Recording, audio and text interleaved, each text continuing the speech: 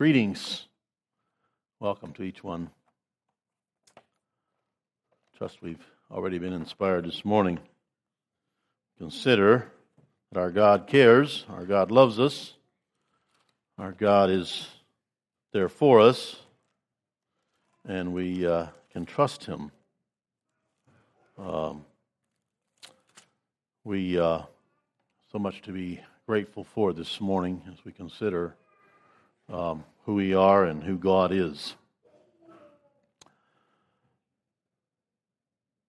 Last time I preached I told you I would try to preach some more out of the Sermon on the Mount in the next couple times.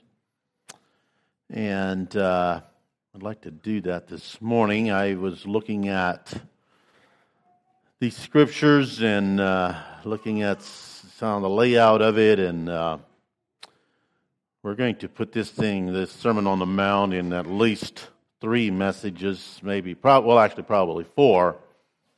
And this is huge. You could preach many subjects out of these scriptures. I was like take more of an expository type of approach to it, but I'm not necessarily just going to go verse by verse this time. I've done that in the past, but I'd like to look at some of just the message that Christ is there, and some of the teachings that are there. So, because I believe that the Sermon on the Mount is the heart of the gospel message. That's maybe I shouldn't say it that way. It's not. Depends, I guess, what you want to call the gospel. The gospel is the good news. And so a lot of times when we think of the gospel, we think of salvation. We think of the message of Jesus Christ. And we think of who He is. And God's plan of salvation and what He's done for us. And that's right.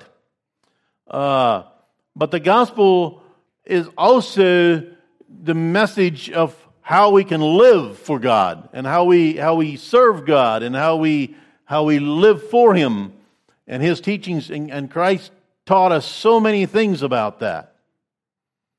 And so as we look into the Sermon on the Mount, we're going to find that there's a lot of just practical applications, things that this is how to do this. And we want to look at some of that.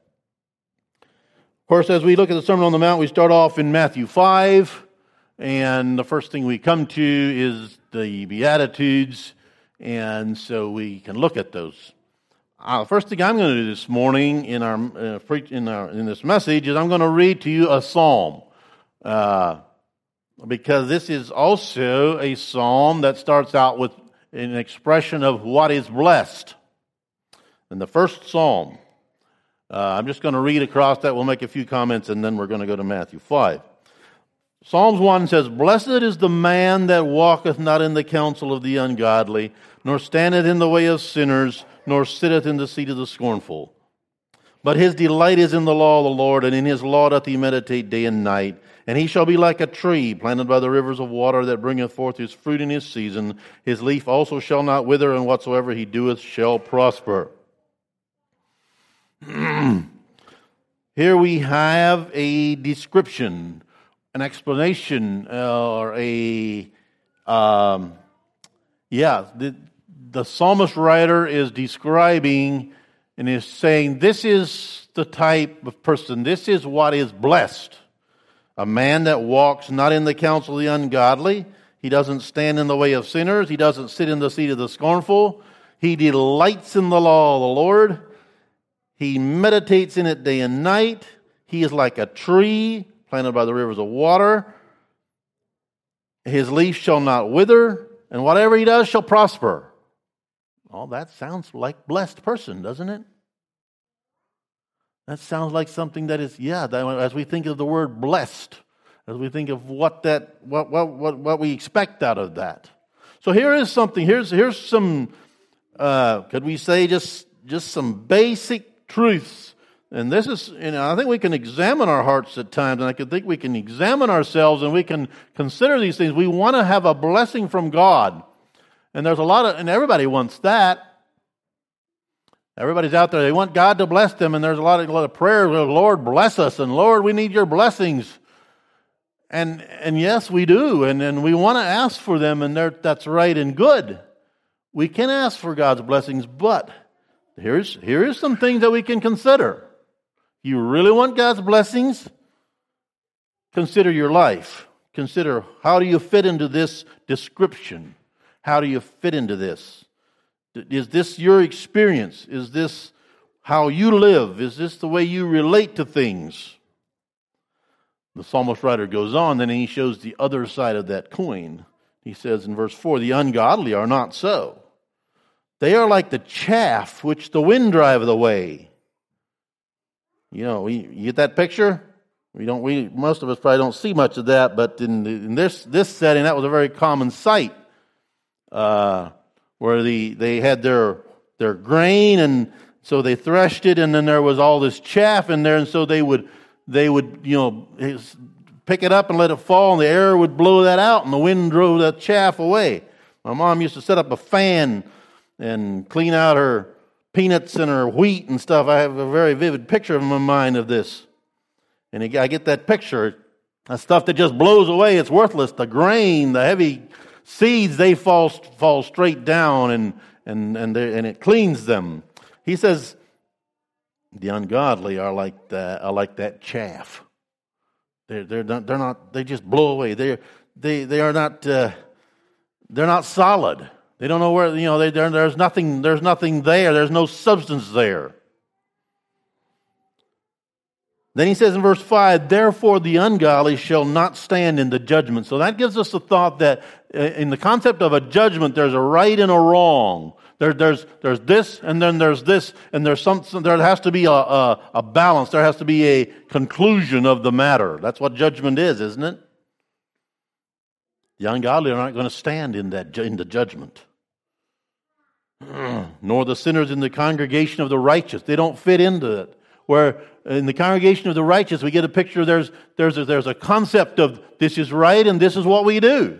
This is wrong and this is what we don't do. We make judgments.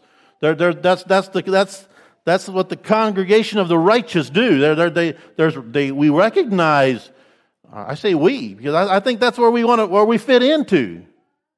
We recognize there's a good and there's an evil. There's a right and there's a wrong, and we divide. We make a judgment. We call this right. We call this wrong, and we can do that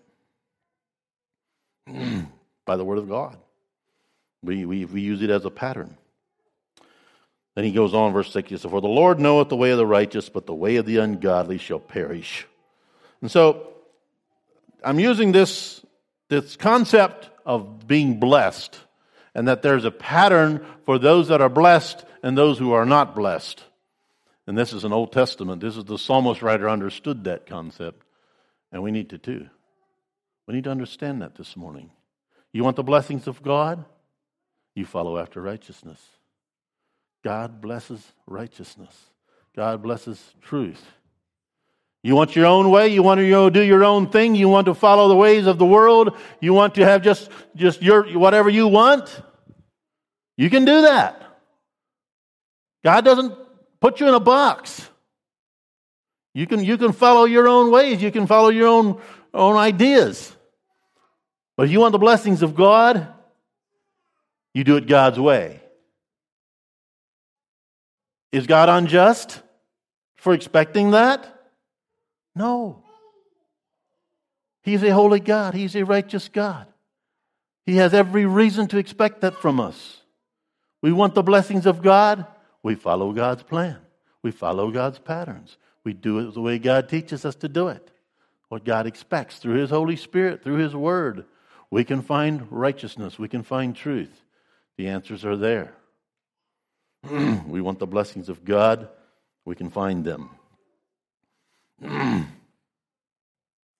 Title of my message this morning is that a description of godly character. And we're going to, I'm not going to, usually when I read Matthew 5, I tend to just read down to there and I think, well, the poor in spirit, theirs is the kingdom of heaven. What is the next one? I don't know my next page here, but I'll just find it here. They that mourn shall be comforted. They are meek, they shall inherit the earth. And so we look at those blessings, those things that we are blessed with. But this morning, I'm not going to spend a lot of time with that. As far as what these things are going, we're looking at a description. We're going to describe, and then I believe that this is what Jesus is doing here in these scriptures. The first 20 verses of Matthew 5 is where we're going to pretty much focus on this morning. And what we're looking for in these is a description. This is what godly character is. We're going to consider the concept of character and what that is, and how Jesus was giving us some descriptions of that. The next message on this Sermon on the Mount, we're going to go on and we're going to say how Jesus illustrates that character. He uses illustrations. And we're going to see how some of these things are acted out. The next two, actually. I have the next two titles for the next two messages. The first one's going to be, this one is a description of godly character. The next one's going to be illustrations of applying godly character. And then the third one is going to be the examples of how to express godly character. So that's what I'm going to be working on in the next couple weeks and months here. And I'm going to be pondering on that myself for my own good.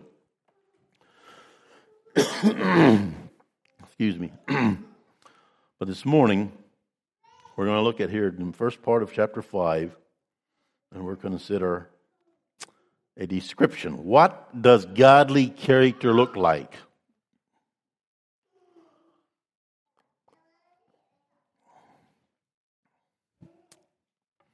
Webster's dictionary says that character, now there are the word character is used for different things. Now, I'm not talking about that little guy that we see doing little mischievous guy and we say he's quite a character. He is expressing his character, but that's, there are different words. The word character means different things.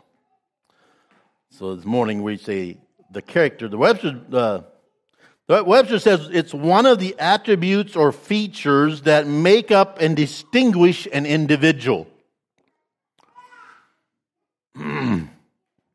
1828 dictionary, which I tend to lean. I like those. Or that's some of these modern dictionaries get a little bit different concepts anymore. Some of these words, but I like the description again of the definition that the 1828 dictionary gives. And again, I had to pick this out.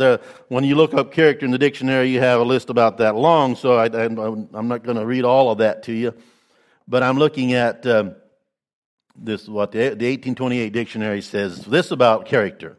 It says the peculiar qualities impressed by nature or habit on a person which distinguishes from others. Okay, get that? That's what we're going to talk about this morning. Character. We're looking at how Jesus described godly character.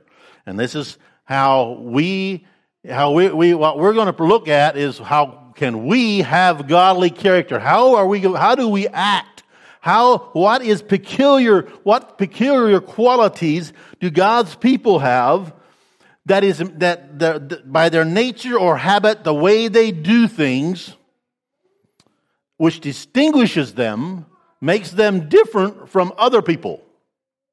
Those who do not have godly character, those who are not following after God, those who are not looking, the opposite of godly character would say, what.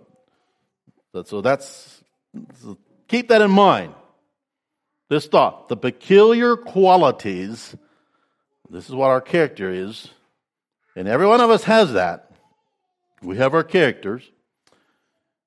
The peculiar qualities impressed by nature, what we inherit or what we naturally are, or what we have learned to be, or we have learned how to live, or our habit, by nature or habit, on a person, which distinguishes them from others. Okay, so I think there's 9 of them. No, there's more than that. Different points there's 11 that I have. It's an odd number, but anyway, that's what I had coming out of these 20 verses. And I am not going to have time to spend a lot of time with each one, but you can continue that and think about that some more. Okay, the first one is verse 3, simply says, "Blessed are the poor in spirit, for theirs is the kingdom of heaven." If I look up poor in spirit in the Thompson's chain reference topic, so where do we find this? It just says, look at humility. Go to humility. That's what it said. Or see humility. The poor in spirit. Now, this is a character that I would like for us to realize that this is something that is essential. This is, if you want to have godly character, if we're looking for godly character for ourselves, if we want to teach our children, if we want this to be amongst us in our congregation, those who are, we want blessings, right? We want this. Jesus said, "Blessed are the poor in spirit." And so what is that? What are you thinking? What comes to your mind? It does not mean that we are poor, just don't have much money. We could be poor. That would be okay. There's nothing wrong with that. We don't have to have a lot of money to be poor in spirit. It's probably actually an advantage to not to have too much. But that has nothing to do with this concept of being poor. This character, how much money we have, does have nothing to do with the character of being poor in spirit. The poor in spirit are a humble people.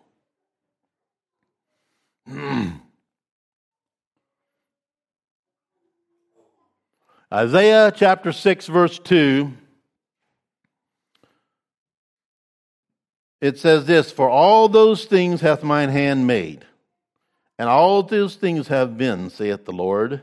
But to this man will I look." Again, we're looking for a description of godly character. And God says this, the Lord says, "I will look unto this man will I look, even to him that is poor, and of a contrite spirit." Now again, I don't think he's referring here to an amount of money a person has. That's really what we think when we think poor.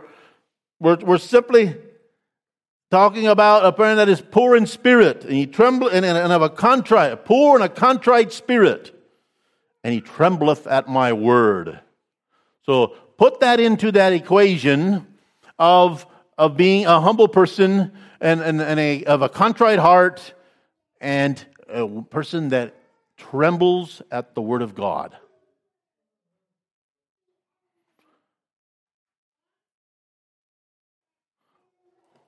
When you pick up your Bible, and when you read your Bible, and when the Holy Spirit speaks to you in your heart, is this what we do? I don't want to hear it. Or we tremble at this.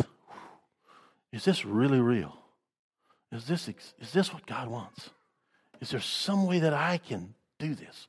Is there somehow that I can glorify God in what He's saying here? I don't care what this costs me. I don't care what it takes. I tremble. I want to serve God. I want to do everything I can. Blessed are the poor in spirit.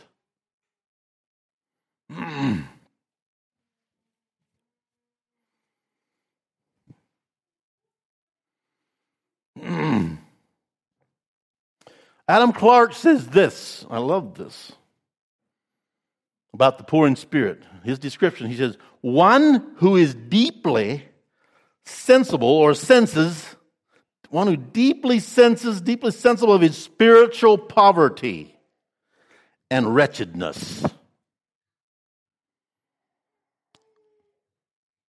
One who is deeply sensible of his spiritual poverty and wretchedness. I had to think.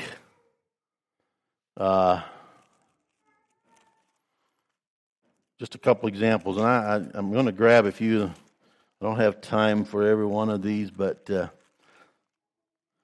Jesus in chapter 8, of Matthew, this centurion had come to Jesus and had this servant that lay at home sick of the palsy, and he was grievously tormented, it says. And he came to Jesus and he presented this, and then Jesus said, well, I will come and heal him. Jesus said, I will come and do it. And the centurion said, Lord, I am not worthy that thou shouldest come under my roof, but speak the word only, and my servant shall be healed. Get that concept? Poor in spirit. I think that's an example of that. That came to my mind. I pondered that. And then there's another lady that I've talked about many times, and I'm going to remember.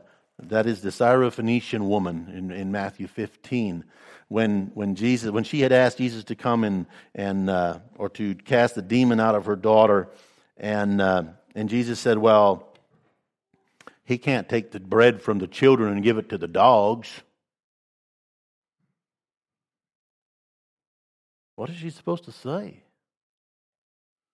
A lot of people would have walked away very bitter, very hurt. But she said, truth, Lord, yet the dogs eat of the crumbs which fall from the master's table. And I believe those are just, if you want to get a concept of the poor in spirit, those are just a few little pictures, and there's many more scriptures we could have that we could refer to. But I think those are just some simple thoughts there. Yeah. So that's one of the characters that are blessed. That's God. Jesus said you're blessed if you're poor in spirit.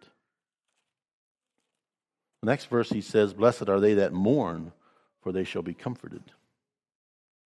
So we should all sit around and cry, and then when we are comforted, that's a blessing, isn't it? Is that what he's saying? Should we mourn because we didn't make as much money last week as we thought we wanted to? Or because we mourn because, there's a lot of things to mourn about that are very selfish and that are very, really not important at all. So mourning in itself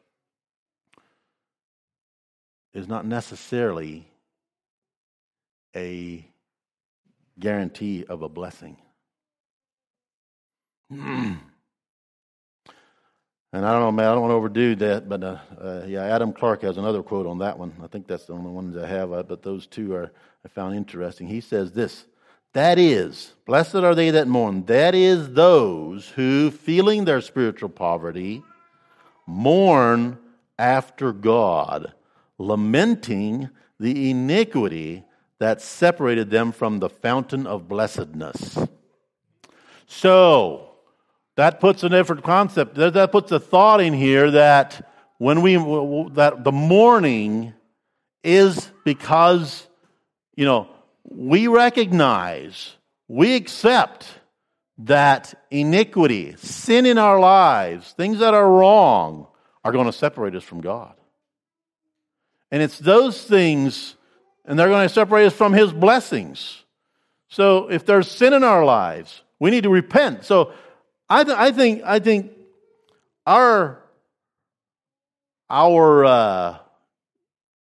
we need to get the concept of this mourning as one of repentance. That we were repenting. The concept of repentance. Mourning for our sin, repenting. That concept. Repentance. What I think last time I preached on this, on preparing for this message, and how Jesus went through those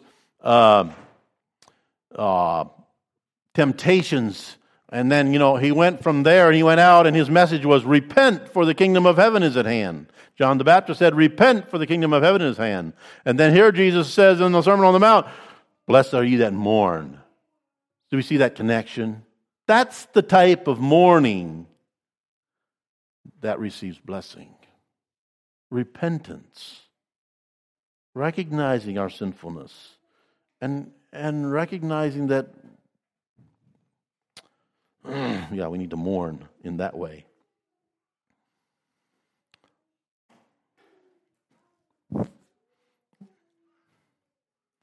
We think that happiness or blessing brings us joy. Blessing brings us happiness. And then Jesus said, if we mourn, we are blessed. And that we tend to think that that's opposites, but it's not. Not in this light. We are blessed. It brings us peace. It brings us rest when we come into repentance, when we come to mourning for our sins and recognizing that this of all the evil that is in the world, and we mourn because of that. There's other areas in that field we can go to. Isaiah 61 verse 3 says, and here's again, this is the work of what Jesus is coming to do, to appoint unto them that mourn in Zion, to give unto them beauty for ashes, the oil of joy for mourning, the garment of praise for the spirit of heaviness, that they might be called trees of righteousness, the planting of the Lord, that he might be glorified.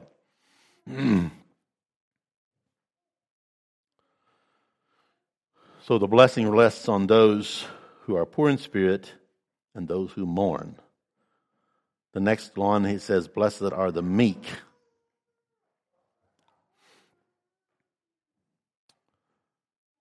For some reason I think of Moses. And it's because in Numbers 12:3 it describes him that way. It says, now the man Moses was very meek above all the men which upon the face of the earth. We want to receive a blessing from God. Jesus said, blessed are the meek. So what is meekness? How do we describe it? How is it different than humility? I don't know that it's a lot different. I think those are very similar. There fits, but there's some basic differences maybe. Just a few thoughts on that. Jesus said, take my yoke upon you and learn of me, for I am meek. The Son of God, Jesus Christ himself, he says that he is meek. So if you want an example of meekness, look at Jesus' life. Look at how he related to things. He said he is meek. I am meek and lowly in heart, and ye shall find rest unto your souls. Peter said about Christ, in 1 Peter 2, he says, when he was reviled, he reviled not again. When he suffered, he threatened not, but committed himself to him that judges righteously. And I think that's a description of Jesus. And Jesus is saying that he's meek, and I think we can put those, 2 + 2 = 4, right? We get that? So, meekness. Jesus was meek. This is how he was. So that's an example. That's a concept there that we can find. Found this very interesting, those of us who like to study words and their origins and where they come from. Said the word meek comes from the old Anglo-Saxon Mecca or M-E-C-A or M-E-C-C-E-A, a companion, which means a companion or equal. Because he who is of a meek or a gentle spirit, I think those are synonymous there. Okay. He who is of a meek or gentle spirit is ever ready to associate with the meanest. And that doesn't mean the one that does bad things. That means the lowest of those who fear God. A meek and gentle spirit is ever ready to associate with the meanest of those who fear God, feeling himself superior to none, and well knowing that he has nothing of spiritual or temporal good but what he has received from the mere bounty of God, having never deserved any favor from his hand. Meekness, a true character that will be blessed. You want blessings of God? These are important characters. We know.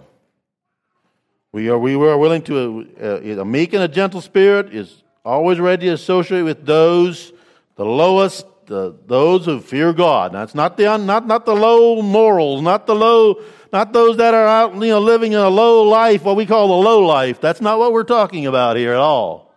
We're talking about those, just the humble, the quiet, those who truly fear God. We don't have to be with those up there and important people.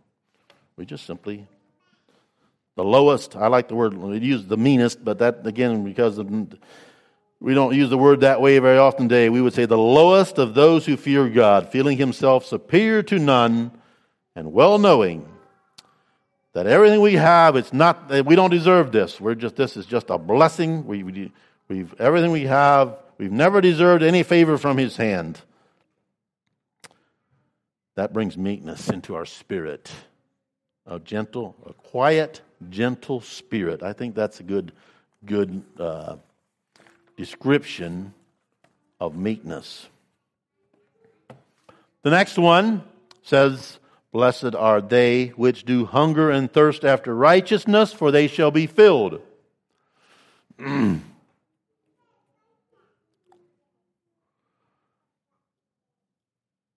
I would like to, I like that. I'm not focusing a lot on the concept of what, or the blessing that they are received. He says here they shall be filled. But that word, what's translated as filled, another term of that is, it means saturated. That's very, very full, not just enough. It is saturated. Blessed are they which do hunger and thirst after righteousness, for they shall be saturated. I would like to take this concept of hungering and thirsting into a little bit heavier level than our concept of hunger. I've often said this, that I really don't know what hunger is. I'm 55 years old, and I get what I call hungry sometimes. And when I was a young teenager and when I was a young boy, I really got hungry sometimes. I know I've often said little boys stay hungry. They can eat and they're still hungry. They want something to eat. And that's okay. There's nothing wrong with that. They're growing and they want food.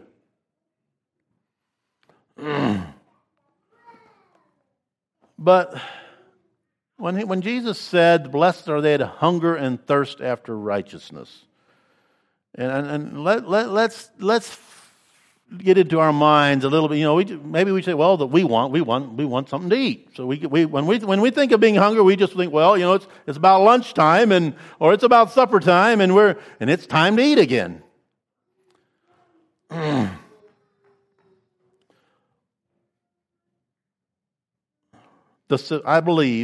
I wrote this down. I believe the significance here is hungering and thirsting after righteousness instead of carnal pleasure and the things of this world. Note the instead of.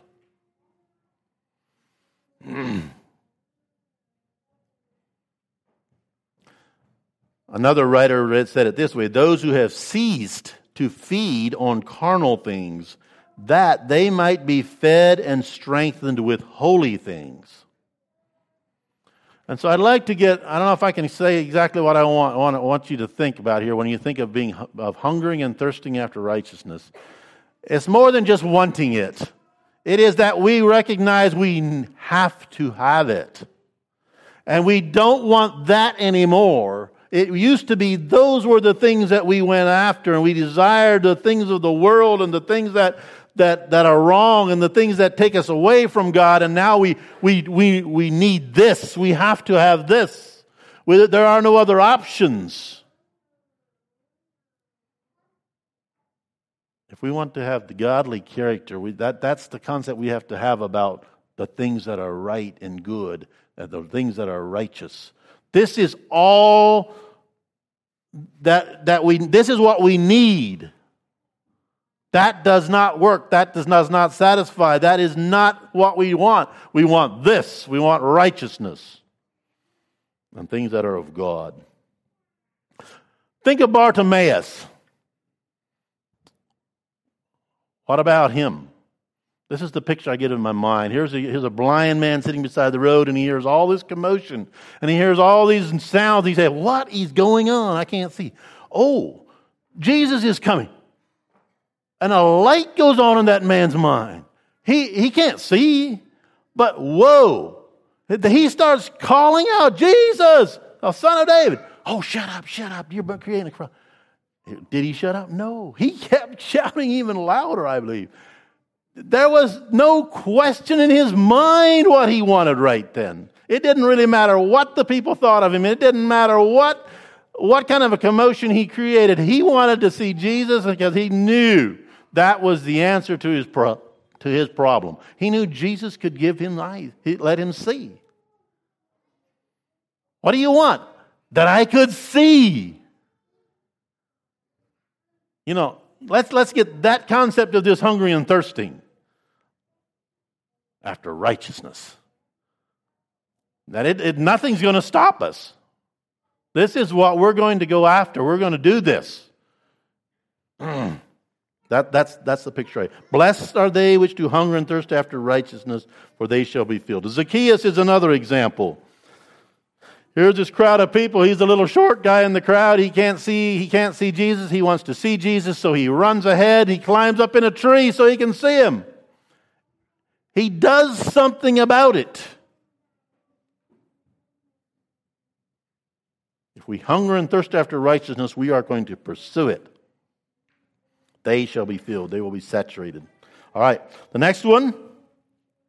Blessed are the merciful, for they shall obtain mercy.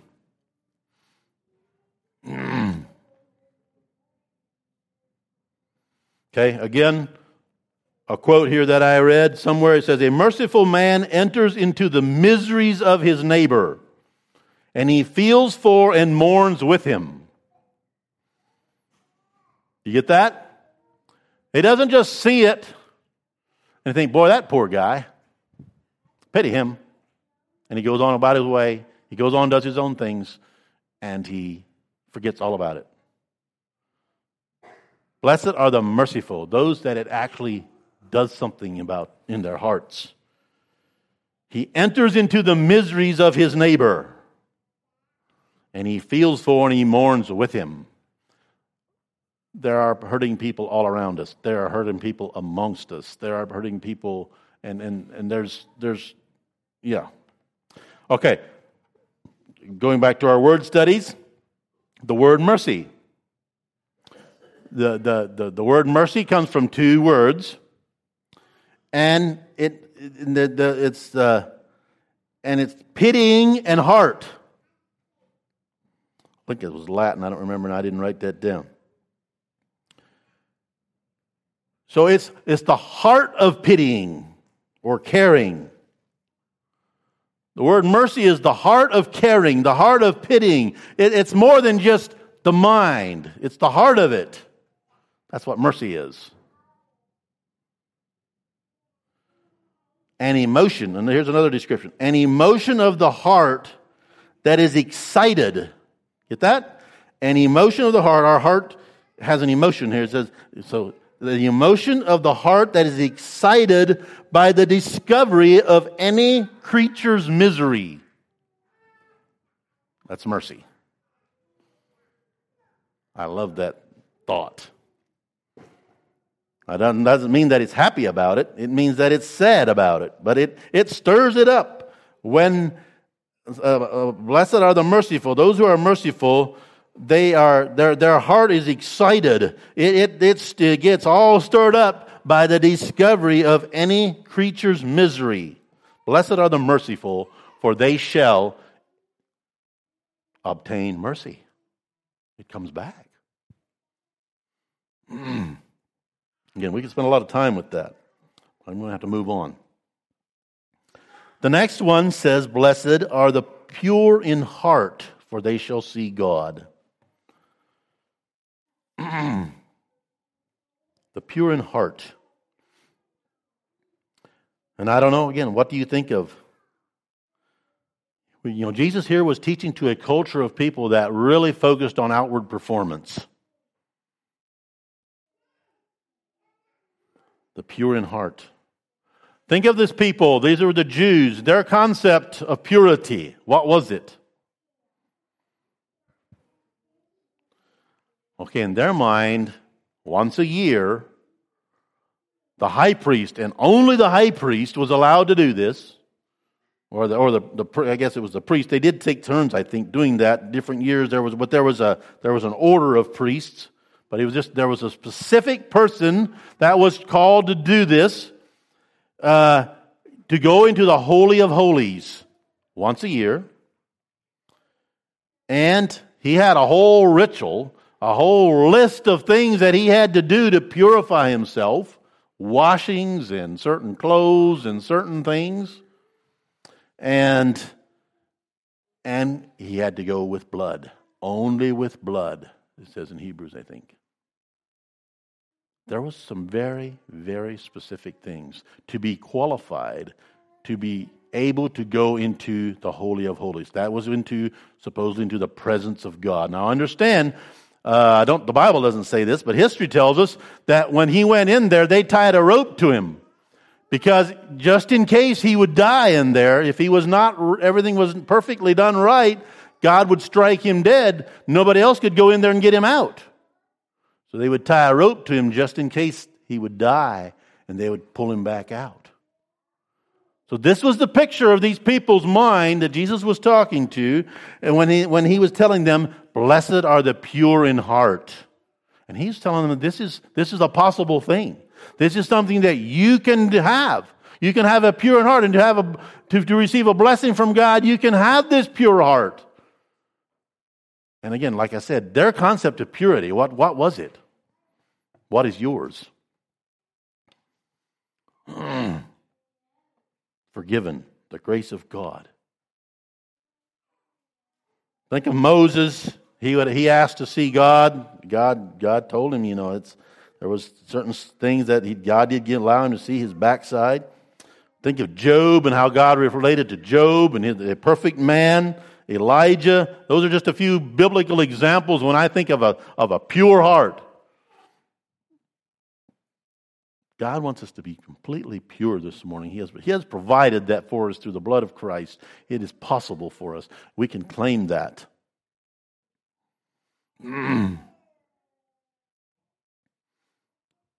Are we hungry and thirsting after that? How important is it to us? Are we making room for all kinds of things in our lives? Think about those things.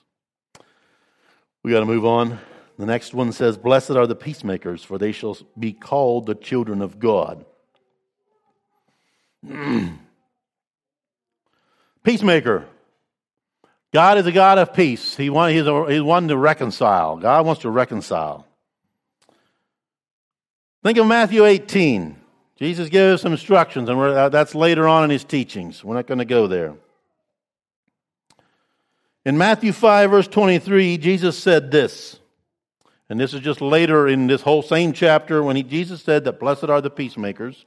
He says, and Jesus went, I'm in the wrong chapter there.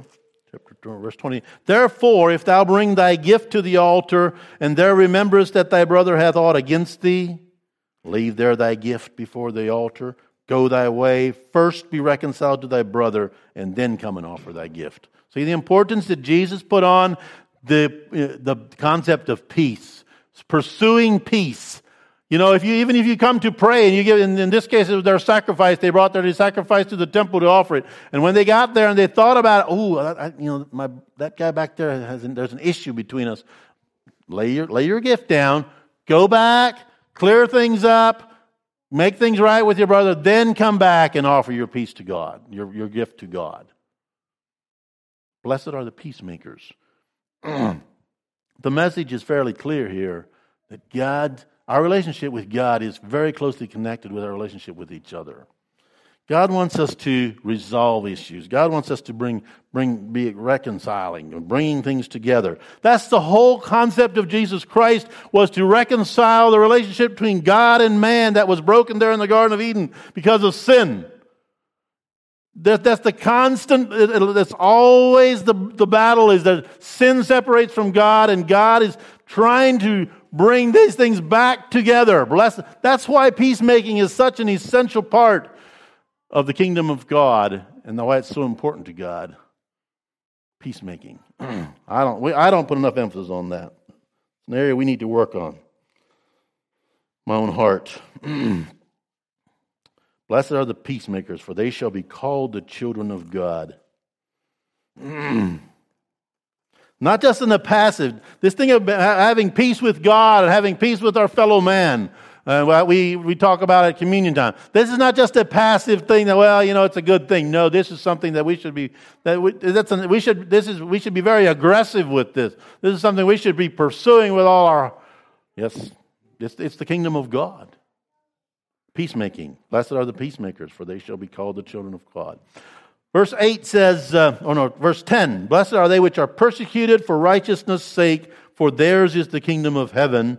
And then verse 11 goes right with that and says, blessed are ye when men shall revile you and persecute you and shall say all manner of evil against you falsely for my sake. So here Jesus is putting this thing of blessings and in this whole list of things that we are blessed for. And if we want to be blessed, this is and it's the concept of persecution. Jesus said we can expect those things. But he says it's for righteousness' sake. This is some of the things we often tend to forget. We just think that if somebody's being mean to us. No.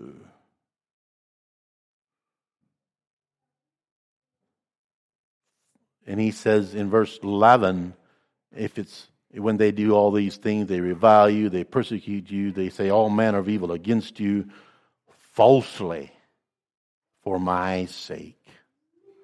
Because of Jesus. Because of what we are doing for the kingdom of God.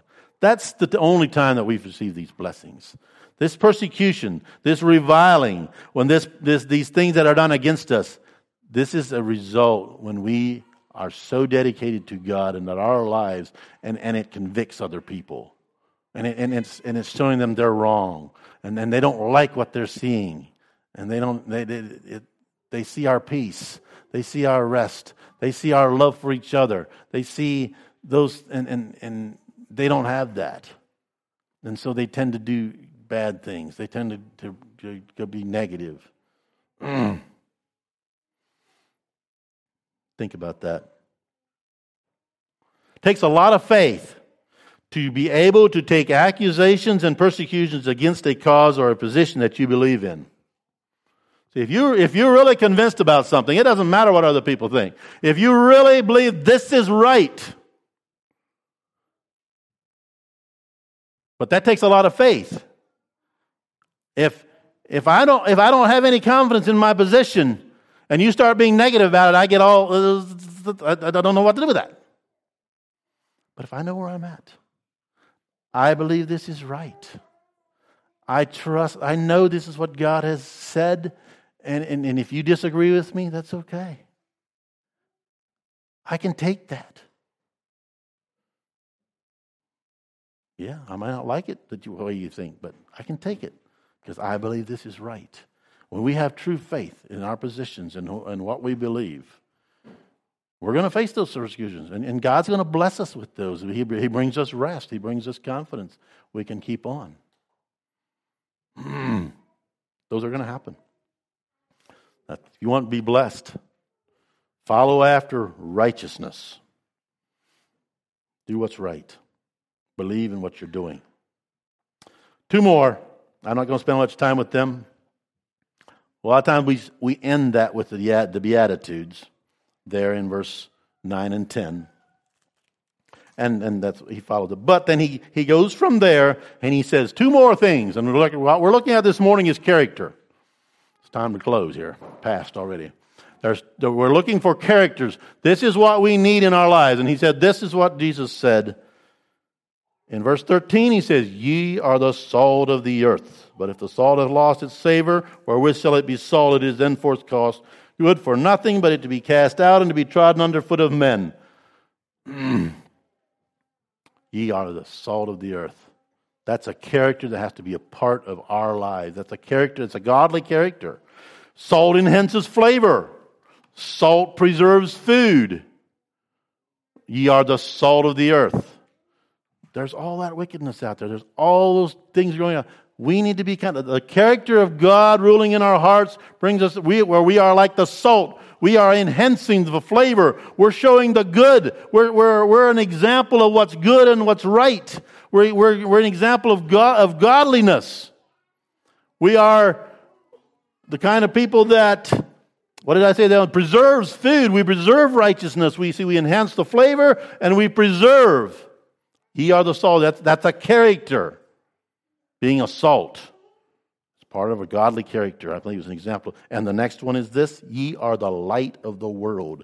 A city that is set on a hill cannot be hid. Godly character is a light. It's an example. It illuminates. There's so much darkness. There's so much confusion. Our lives need to be loved. The character of God in our life, when we have God's character, God ruling our hearts, we're going to be the kind of people that give light. We're going to be illuminating. We're going to give direction.